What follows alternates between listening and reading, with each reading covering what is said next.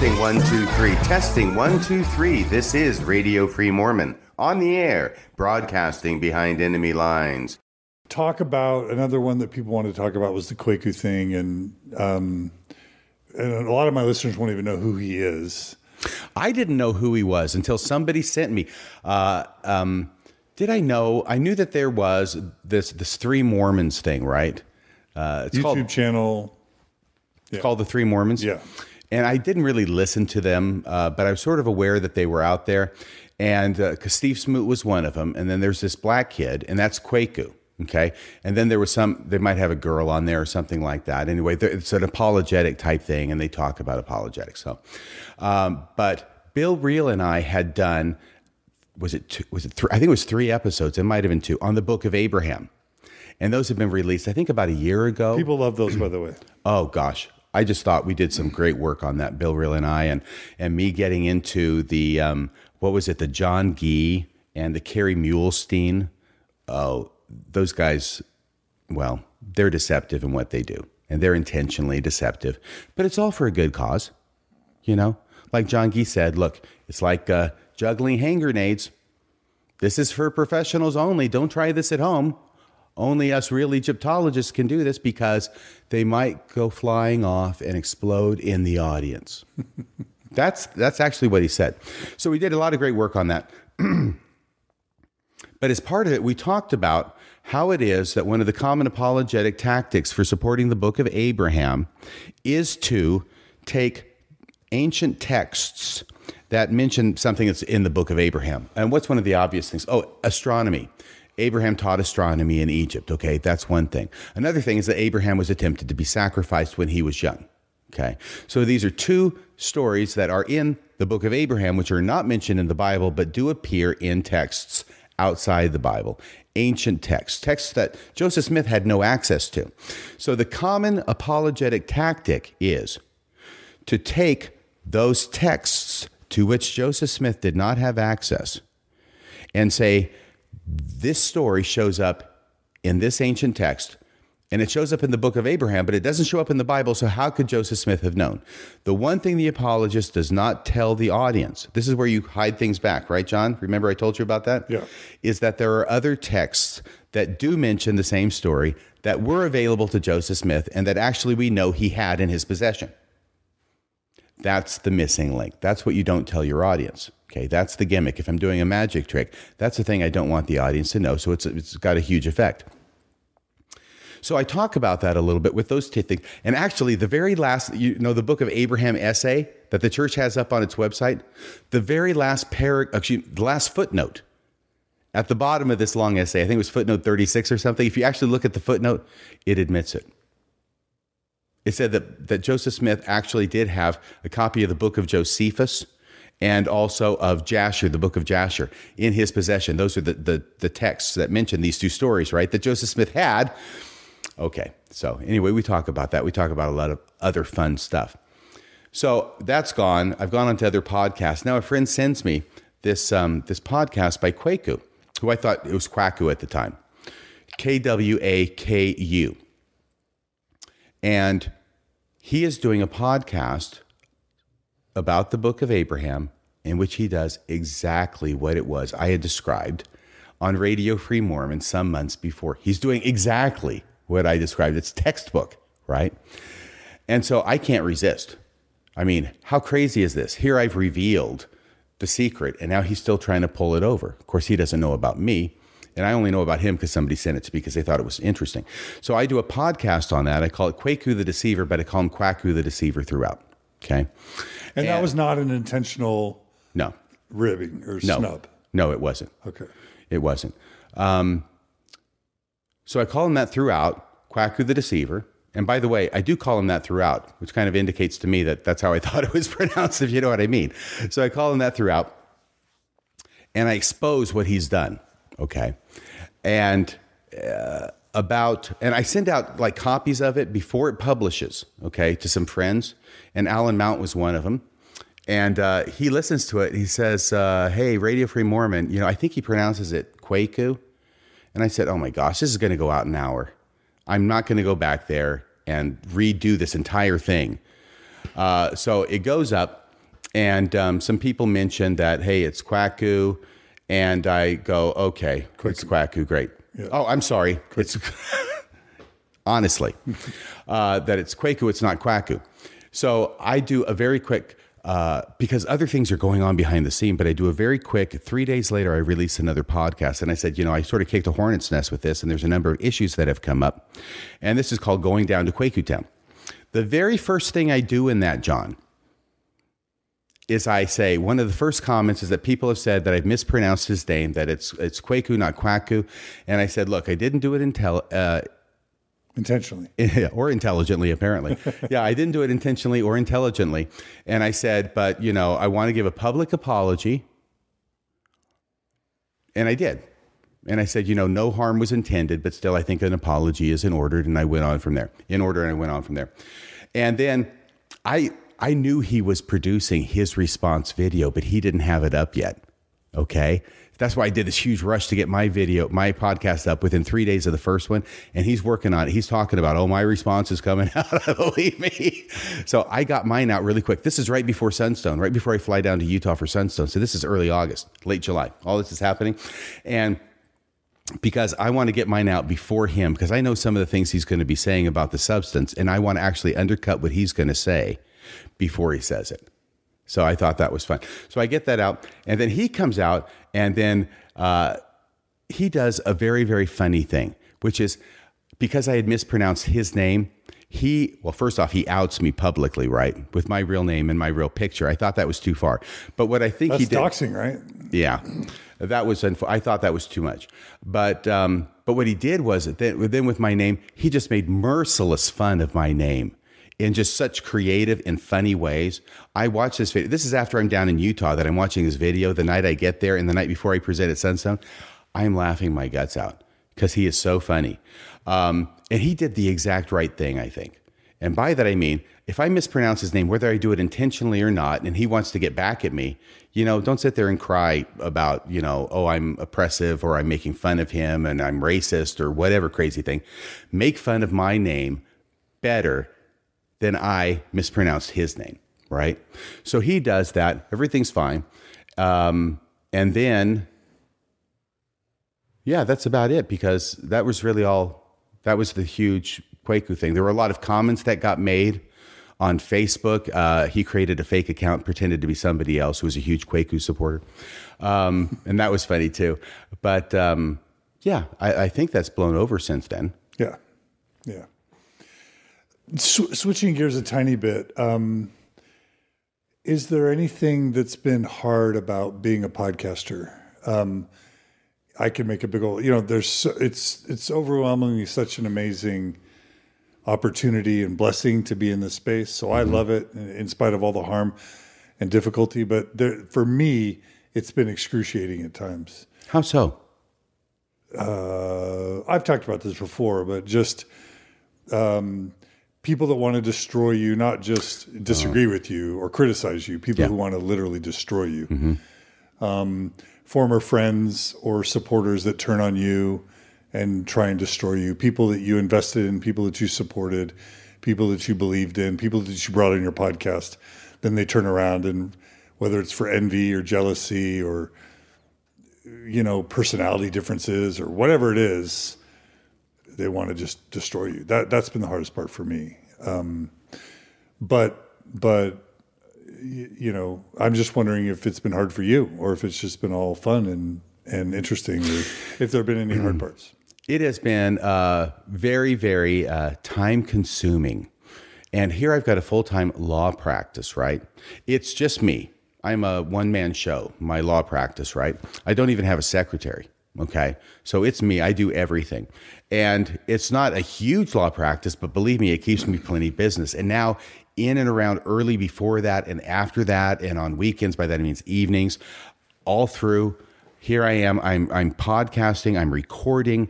I have to get up the strength to podcast. I've got tons of things still to podcast about. I mean, right now, it's like I've got a whole list of books. I got a whole list of podcasts I have to do.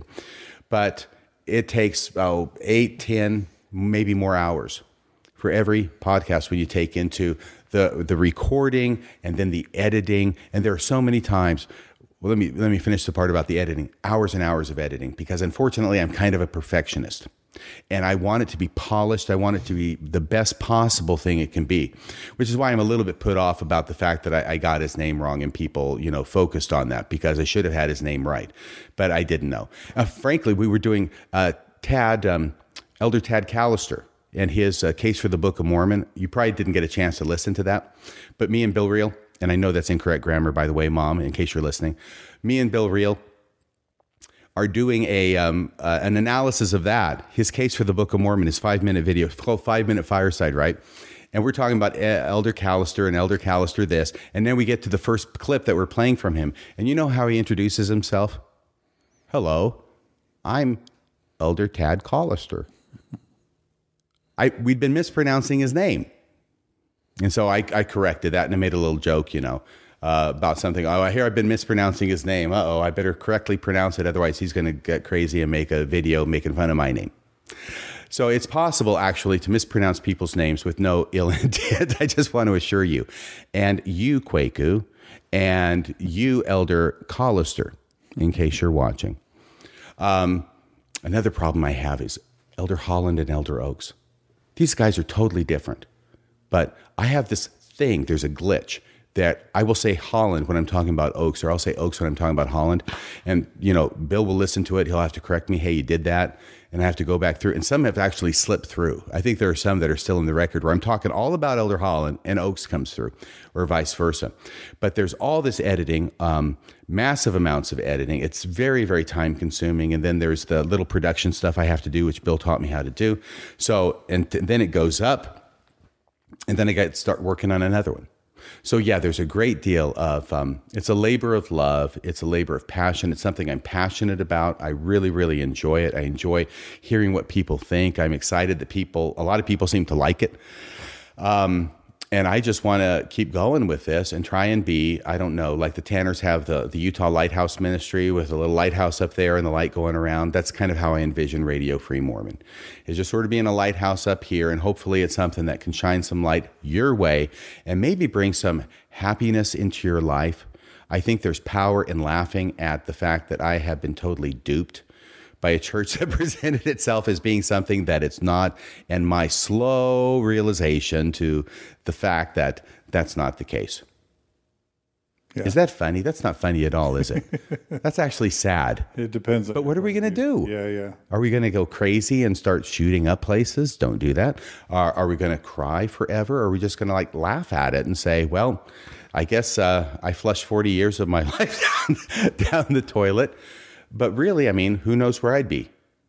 Would I be someplace better? I don't know, maybe. Would I be someplace worse? Possibly. Would I be dead?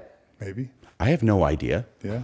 So my life is what it is. I can't go back. I can't change it. Though, unfortunately, and I've got to be honest with you, that doesn't mean I don't spend time sometimes regretting it, that I can't go back and change it, because there are things that I would have done differently, and I can identify them, one of which is dancing. Right? No mission, dance. Just continue with that. And there are other things, and you go back and say, what if, and how could that have been? And I can get myself as wrapped up around that and as down in the dumps about that as pretty much anybody. But then I have to try and realize, and this is where Bill Reel comes in with his Almost Awake podcast, because he's tired of Mormonism. He's going on into development and emotional development. His Almost Awake podcast that he does with his co-host, whose name I'm forgetting, I'm sorry. But it's on the Mormon Discussions podcast. These are stories that we tell ourselves. It's not reality. The only time that we have is right here, you and me right now. The past doesn't really exist. It's just a bunch of memories. The future doesn't exist, which doesn't mean we shouldn't plan for it, but still. I mean, Jesus had a lot of wisdom, right? Don't take any thought for tomorrow. Just for the day. You can't do anything about tomorrow. Tomorrow will take care of itself. Sufficient is the day unto the evil thereof. But I was listening to one of those when I was kind of down in the dumps, and they're talking about the stories that we tell. And we've got this voice in our head that's always yakking, and it's always talking, and it's always telling us stories. And it's always telling us stories about ourselves. And if you're like me, which I think a lot of people are, not everybody, I don't know if our president is this way, I think his voice tells some great things about himself. Sometimes I wish I had a voice like that. My voice is not so nice to me. My voice is the most critical voice of me. And like they said on their podcast, we tell ourselves things that we would never tell another human being, even if we hated their guts. We tell ourselves things that you're just worthless and you're no good and nobody cares about you and nobody loves you and you're never good enough. That's what my voice is always telling me. I'm just never good enough, never good enough, never good enough. And finally, I have to sometimes listen to Bill Reel and say, shut up, and realize that's not me. That's a voice that's back here that's been trained. It's like back here with this tiny little Tyrannosaurus Rex over my right shoulder. It's always trying to attack. And as long as I can try and refocus and get in the moment and really appreciate what I have, and if I can say it, count my many blessings, name them one by one. See, there are things that are good that you can learn in Mormonism. I can get centered, and I'm just thrilled with life. I love it. That's Boy, good that was a stuff. long trip around the galaxy. That's good stuff. And Alan Mount. Are you still watching Alan Mount? Because I have to give you a big shout out. Because he is, him, Alan Mount and Katie with 2 T's. Marriage on a Tightrope. Who I think has not listened to Radio Free Mormon yet. I think Katie is still, a little bit hesitant about pulling the trigger on me. So she can get to that when she wants to. You see, I'm not into coercion. She can get to that when it wants to. I just want to give a shout out to Alan because he's great. He's a great friend. What a great guy Alan is. I know Katie must be too. I just don't know her as well. Mm-hmm. But yeah, Alan, he's got a great podcast, the Marriage on a Tightrope podcast. He's got like 1,000 people in this group of his, and they're always going out to try and help people. And if he were still a Mormon, he'd probably call it ministering now. He's ministering to people right and left who are having these issues that Mormonism brings up because of the severe commitment. You get married, there's a man, there's a woman, but over it all is the church. And this is where the commitment runs, okay? This is where the commitment runs, is up to the church. Obviously, there's a commitment here, but this is the main commitment. And if there's any problem with this line and this line, this is the line that's supposed to give, and this is the line that's supposed to be maintained, which can lead to all sorts of problems. Yeah. And one of the best things about Alan, aside from Marriage on a Tightrope, is his karaoke skills. His karaoke skills are phenomenal. Are they really? And, they're outstanding. He did a Queen song at the First Thrive. Don't want to stop us now. Like, oh, yeah, absolutely. What's that song? Don't stop me now. Don't stop me now. Like, who does Freddie Mercury? There are certain rules in karaoke. You don't do Steve Perry of Journey. You don't do Styx. You don't do Elton John, and you don't do Freddie Mercury of Queen, because no human male besides them can sing at that registry. Yeah. But Alan pulls it off. So I'm having Alan be the master of karaoke ceremonies at Thrive on November 17th. Oh, that's fantastic. Way to go. But he's also a very good-looking man. Yes. He's kind of rugged. He's kind of got that John Wayne look. He's hot. Yeah. And audience, Amy says, love Freddie Mercury, and Janet's telling us it's Don't Stop Me Now. Tell us really quickly, are you... So are you interested or able to talk anything about just how finances work with the podcast and money? Every podcast is different in terms of but I think Bill Reel runs a nonprofit. Yeah, Bill Reel has been super. I think he takes donations. And yes. How does that work with you? And do you get any of that or not? Or do you want it? Or Yeah, I do. I do want it, so please send it in. I do get a part of that. But that's sort of been after a couple of years. And a lot of people who start podcasting or anything else, paper routes or podcasting, they'll drop off after a little bit because it's just not something they want to continue. Well, I've continued it for 3 years now. I don't intend on stopping anytime soon. And so what Bill Reel did, he's been very, very considerate to me, and I think very considerate to everybody involved, including Marriage on a Tightrope, though I'll let Alan speak for himself, and Katie, she can speak for herself too. Although he is the patriarch, I won't go there. Anyway, are kids home from school? Keep going. Okay. So Yeah. So there are certain expenses that have to do with the podcast. Okay. And what Bill Reel did was he set things up so each of us had our own page. There wasn't just the Mormon Discussions page. There is the Mormon Discussions podcast page, which has all the different podcasts on it, but radiofreemormon.org has its own page. So if you go to radiofreemormon.org, there's a donate button there. If you donate there, then it goes to Radio Free Mormon. Please go to radiofreemormon.org and donate there. Not the Mormon Discussions podcast page, and certainly not the Marriage on a Tightrope. Al and I, we have this kind of competition going on. So in other words, he can keep it separate. So then there's a division of, there's a certain amount that's kept for the podcasting expenses, and then Bill will on a regular basis periodically send us the difference. Although, Bill, I think 95% is a little bit too high for you. I'm thinking maybe I deserve at least 10. No, I'm kidding. It's totally reasonable. He's totally open with us about it. And he invites us from time to time to talk with him about it, see if there's some other way that we want it. And I say, hey, it's fine. It's fine. Send it when you want. I don't care. It's fine.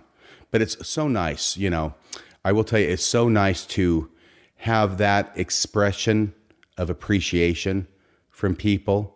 And it does pay for some bills too. But it's very meaningful to have people not only write, writing is great. And I've got a lot of people out there who are very smart, who have a lot of great insights and a lot of great stories, and sharing the podcast with other people.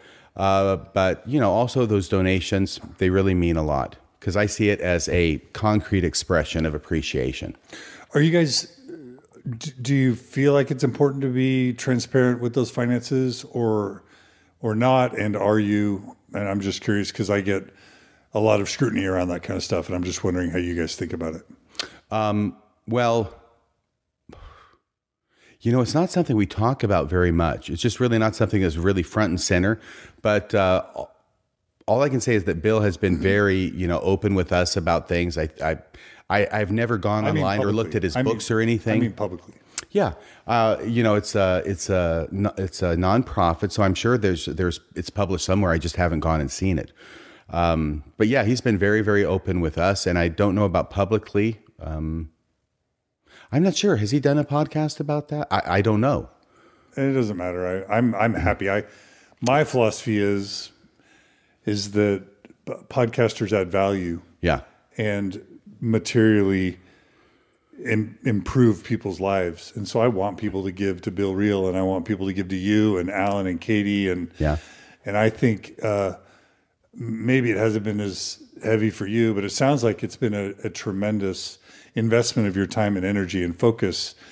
And I know it has been for me, and I know it's had a really significant ripple effects on my family. Mm-hmm. Yeah. And so, and I know it has been for Bill and Alan, Katie, and others. And so I just think if doctors can make money, if mental health professionals can make money, if CEOs, corporate CEOs, engineers, whatever, lawyers, if they can all make money, why shouldn't podcasters? You know what I mean? Yes, and why shouldn't they make a lot of money? That's what I want to know, especially Radio Free Mormon podcasters.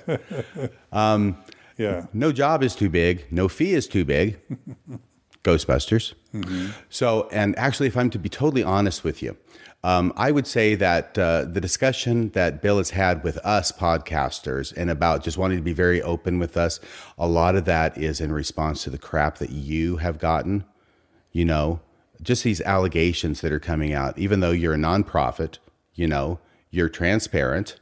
As far as I know, I haven't done your books or gone looking, but it's just like, you're out there and you are just like a magnet for a lot of positive energy, but there's negative energy coming your way and allegations being made against you from, some people who just want to be out there and stirring the pot.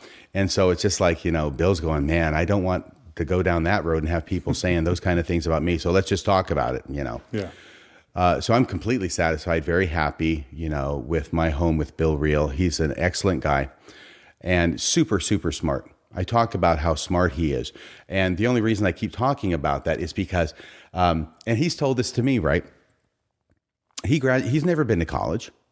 He graduated high school. He sold drugs in high school, for crying out loud, before he converted to Mormonism. Not that doesn't take some degree of intelligence. And he goes into he sells carpet in a carpet warehouse store in Ohio. And now he's come over to Utah where he works managing a pawn store. So these are his credentials. And yet he has this innate intelligence and ability as a lawyer. He'd be a great lawyer at cross-examination of people, that he will lead them exactly where their weak point is, where they don't want to go. He'll put them right in the corner. And his boss has told him before, Bill, here's what I don't get. How is somebody like you with no education, except for high school, who's never done anything, except what you're doing? How is a person like you, because I know that if you got in the same room with Elder Oaks, that you would wipe in an open conversation where he's got to answer the questions that you ask. You would wipe up the floor with him. And I know that Bill would. This is why apologists refuse to go on the show, okay? They refuse to go on most people's show. There was that Jim Bennett thing, that seven. I won't go into that, but Jim Bennett showed a lot of guts in going on that on Bill Reel's show, and they had an incredible conversation. I think for 10, 14 hours worth. Yeah. My gosh, it went on and on and on, but they covered pretty much everything. So kudos to him. But I don't see Jim Bennett as a real apologist. You know what I mean? Maybe yes, to a certain extent, but definitely much more nuanced than a hardline apologist like Daniel C. Peterson or Stephen Smoot, right? Or Hales. Right. And I've got to use his nickname, which I've created, Stephen Bukake Smoot. And you know why you have that nickname, Stephen. You know why. I've talked about it on the podcast. So I was talking about Bill Reel. Yeah. Why is it that you should be able to wipe up the floor with a guy who's been to law school and was on the Utah Supreme Court? Why could you wipe the floor with him in any discussion about Mormonism? And Bill just, there's something to be said for the fact that you're arguing the side that has the truth on it. It's not that hard. Now, it's harder than Bill thinks, okay, because he's got a lot of native ability. And it's taken me a long time to learn half of what he knows innately. And I'm talking about Bill Reel now. But when you're on one side, it doesn't make any difference if you're a Utah Supreme Court justice if you are trying to defend something that is demonstrably not correct. And you're over here without the education and the law school experience and being on the Utah Supreme Court, but you've got the right side of the argument. Yeah. Yeah, that helps. I think Bill and you, part of your trademarks, and Alan and others, is your allegiance really is to the truth. And that's highfalutin words, and that sounds, it's very it's sort of like pre-postmodern to even say that there is truth, you know what I mean? Yeah. But I think there is truth, and there are lies, and I really do respect you and Bill and Alan and others who are willing to stand up for truth, because I think truth does matter. And I think that's probably the most powerful thing that you guys do, is stand up for truth. Well, thank you. I mean, there's a reason that in the hymn book, the hymn, "Oh, Say What Is Truth," has a question mark at the end, because it's a question in Mormonism, right? Oh, say what is truth? At some point, I think if anybody's going to live what I would consider a fulfilling life, no matter what religion you're in, if it's in Mormonism or any other, there has to come a point where you decide that the truth is more important to you than simply reconfirming the beliefs that you already have, that you're willing to step outside that box and do a little exploring and maybe seeing if things outside are different than what you're told they're supposed to be. Mormonism just builds this box. And the more you grow, the more confining it becomes, because you're becoming bigger and bigger within this little box. The box doesn't change. You're not supposed to go outside this box. You're not supposed to look outside the box. The church has now become pleased to call it a boat, okay? If it's a boat, you're below decks, right, in steerage. And it's the Titanic, right? But it's boxed in. You're boxed in completely. And you're not supposed to go outside the box. You're not supposed to look outside the box. But eventually, living in a box can become kind of tiresome, and it can become confining, and it can become oppressive. And maybe that's the connection I'm drawing between the oppressiveness I felt going to church. It's a box that I'm stuffed into. And as you grow, you start outgrowing the box. There was one time I have this whole book in which I put pieces of poetry or things that I've read in literature that strike me. I haven't kept it up as much as I ought to. It's kind of like a journal. You start it and then you stop. But I would also fill it with little comments that I made, little ideas that would come to me, whether I was at church or not. And I remember writing on there once that the church is a suit of boys' clothes that I am rapidly outgrowing. It's good. Yeah, it's okay. But it captured what it was I was feeling, you know. You try and get in these clothes, you know, that you wear when you're a kid, but you keep growing and it's just confined. You can't do it. And finally you burst out of them. It's a good thing. It's a good thing to grow. It's a good thing to graduate. It's a good thing to be able to snatch the pebble from Master Po's hand and leave the Shaolin Temple, even though you're going out into the blizzard, right? That's a good thing. What was that metaphor?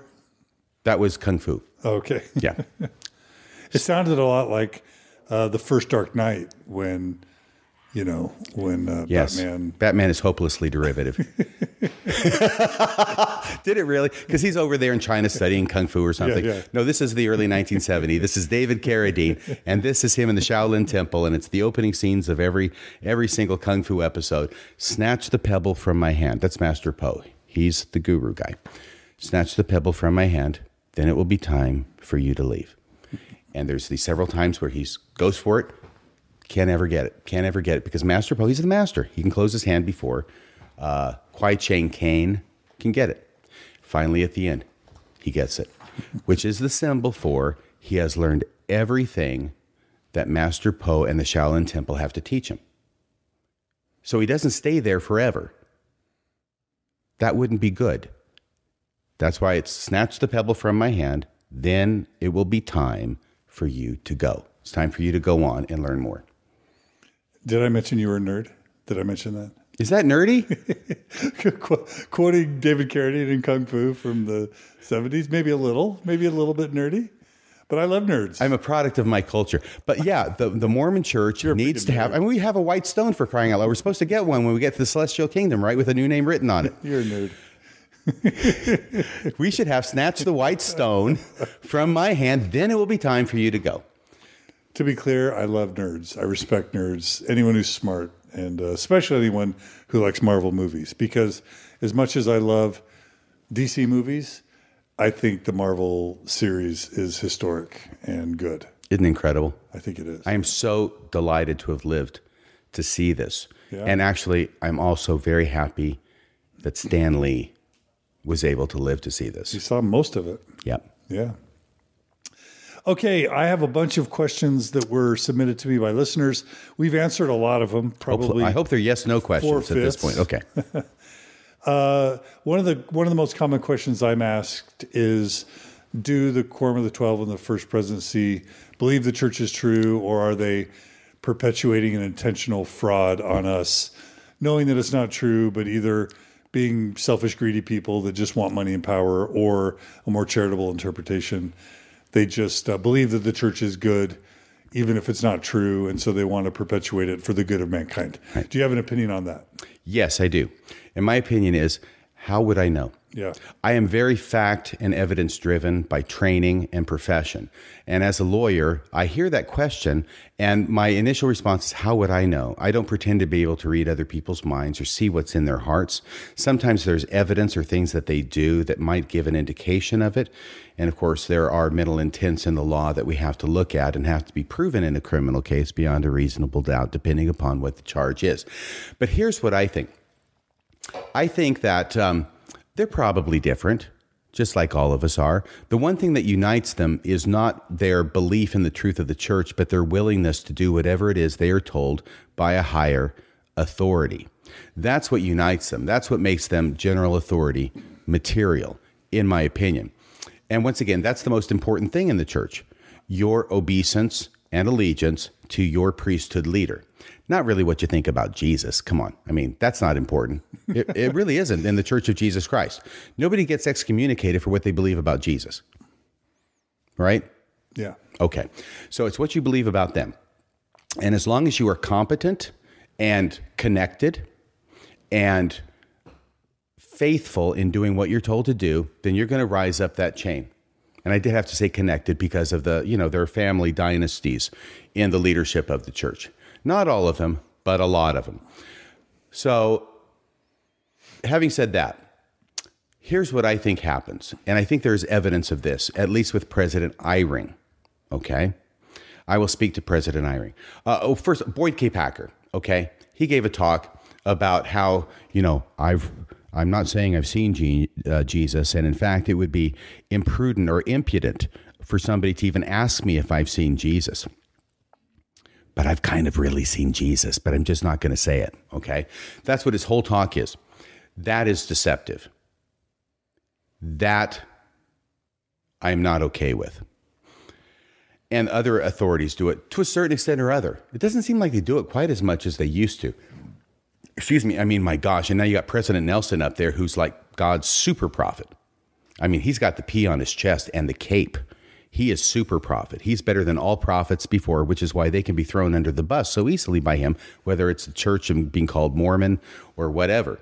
But he is the super prophet, and Wendy promotes him as having, brunch with Jesus on the 4th floor of the Salt Lake Temple every Thursday.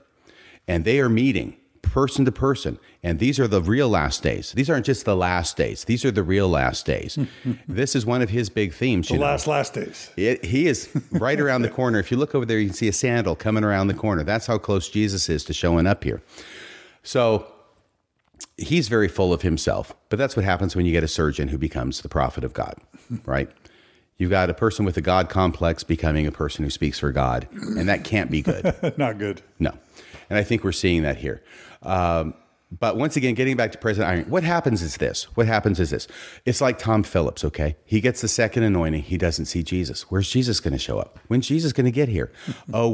Basically, he's not going to show up. But if you're asked about it, you need to give this response, which will make people think that you've seen Jesus, even though you and I both know you haven't seen Jesus. What kind of crap is that? But that's what it is. So as you progress in the church and as you get closer and closer to the hubs of power, when you're out here where I joined the church, these guys walk and talk with God. It is a direct pipeline. I mean, we're talking about face-to-face meetings in the Holy of Holy Rooms, in the temple, and there's all sorts of urban myths that circulate about that. At least they did when I was a kid. About President Kimball walking out of the Holy of Holies one night and the janitor's out there with the mop because who else is going to be in the temple in the middle of the night? But he's there and there's this light coming out from under the door. And this is not incandescent. No, this is something much better than that. And then he comes walking out, and he's by himself and he's laughing and chuckling to himself and saying something about how God can really tell a good joke. Have you ever heard that story? Yes. Have you really? Of course. Oh, okay. Because a lot of people hadn't. And so I'm just going, we have all these stories to support what it is that Mormonism is supposed to be like, what we believe it is when we are on the bottom rungs. As you get up closer and closer and closer to the top, now you start realizing more and more that that's not true. And that doesn't happen. And so I think that what happens, and I know happened with President Eyring, is you just start changing all of your expectations and you dumb down your definitions, okay? And revelation is not something that God appears to the president of the church on and tells him face to face. Instead, it becomes a unanimous vote of the quorum of the 12. God doesn't show up. You don't feel the Spirit. Nothing happens except you all finally agree on one course of action, and that by definition becomes a revelation. And President Eyring, I'm not making this up, and I've talked about it on the podcast, he came out a number of years ago, I think it was about 10 years ago, it was a press conference when Thomas B. Monson was made president of the church. So that's why it's about 10 years ago. President Eyring is going to be one of his counselors. Everybody gets a chance to say something, and President Eyring ends up saying too much. And he talks about a number of years ago, before he was an apostle, and he was in some leadership position in the church anyway. And he goes to a meeting of the apostles, and he actually says the words, this is on the church website. You can actually watch and listen to him say this, or you can hear it on my podcast. But he says, I expected to see what? Revelation occurring among these people, God appearing, some kind of incredible divine manifestation, like everybody expects in the church, and like he's admitting he expected to see in the church. But he says when he got there, it wasn't like that at all. And instead, everybody is talking about this particular issue. He doesn't say what it is. And they have different opinions about it. And they talk around about it around the table. And as they continue to talk around the table about it, I saw this incredible miracle. And of course, here he gives the trademark President Cry ring, emotional output there. I saw this miracle, and their opinions all started lining up. And after a while, then they were all united. And he defines that as a miracle. That's what revelation is a unanimous vote. That's all it is anymore. So all I'm saying is the church is led by revelation. When we're down at the bottom, we believe what the church teaches. It's mano a mano between the prophet and God. And then as you go up and you say, it's not mano a mano, now revelation is something different. Revelation is not God appearing. It's just unanimous vote. And by the way, we also know, thanks to Hugh B. Brown, that this unanimous vote stuff is a facade too. And that frankly, part of the apostolic charge that every apostle gets when he joins up is that you have got to commit to this. Anytime there's a vote and you're in the minority, your job is to go along with whatever decision is made as if you had voted for it in the first place. So even this majority vote thing is an illusion. It's just they're voting. And of course, the ones who are the senior apostles have more influence over the junior apostles than vice versa. So what am I saying here? I think all I'm saying is that you change your definitions as you go up. I think President Eyring believes that the church is led by revelation just as much now as he did when he was a kid, only that definition has completely changed because he's been exposed to the actual wheels of the machine and seen they don't run like he was told when he was a kid. And so he redefines revelation as something that is, well, from all other aspects, just a natural thing that happens. And the other thing is this: when I joined the church, we talked about God appears to the prophet, and we made fun of other churches, especially the Catholic Church, because they did not have direct revelation from God. Instead, they made their doctrinal decisions in councils, and they would debate them, and they would come to a unanimous decision. And if people didn't agree, then they got kicked out or exiled or whatever, right? And we made fun of them. At least I did, and other people I know made fun of them because that was not how God worked in His church. And now that's exactly what we do. And frankly, 40 years ago, when we're making fun of the Catholics for it, I'm sure that's exactly how the church was doing it then too. Love that analysis. But just to make sure we hit it explicitly, you believe the brethren are sincere and believe it. They've just defined down their expectations. But do you think they're sincere believers? Once again, I think that some of them may not be. I think that some of them may be. I think that the most important thing is that they're loyal rather than what they believe about doctrine. I would not be surprised if there are some in there who are less committed to the truth claims of the church than others. And I'm just using President Eyring as an example because in a moment of unprecedented openness, he described what I think of as a complete shift in his definition of revelation, which allowed him to continue to believe revelation leads to the church, even though all it is unanimous vote by a ruling council. Yeah. Okay. So the answer is I don't know. I know Bill Reel is very, very convinced of the fact that they know it's a sham. Right. You see, and it gets complicated because I know that there are some of them who want to give the impression that the apostles have seen Jesus.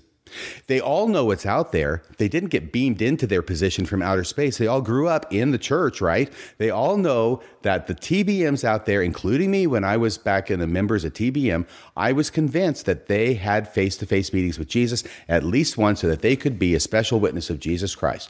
And they promote that. They promote that throughout the church. None of them has come out and said differently. Right. And to that extent, I think that they are all culpable of allowing that false belief about their experience to be perpetuated and continue in the church. Yeah. That's about all for tonight. Until next time, this is Radio Free Mormon, signing off the air.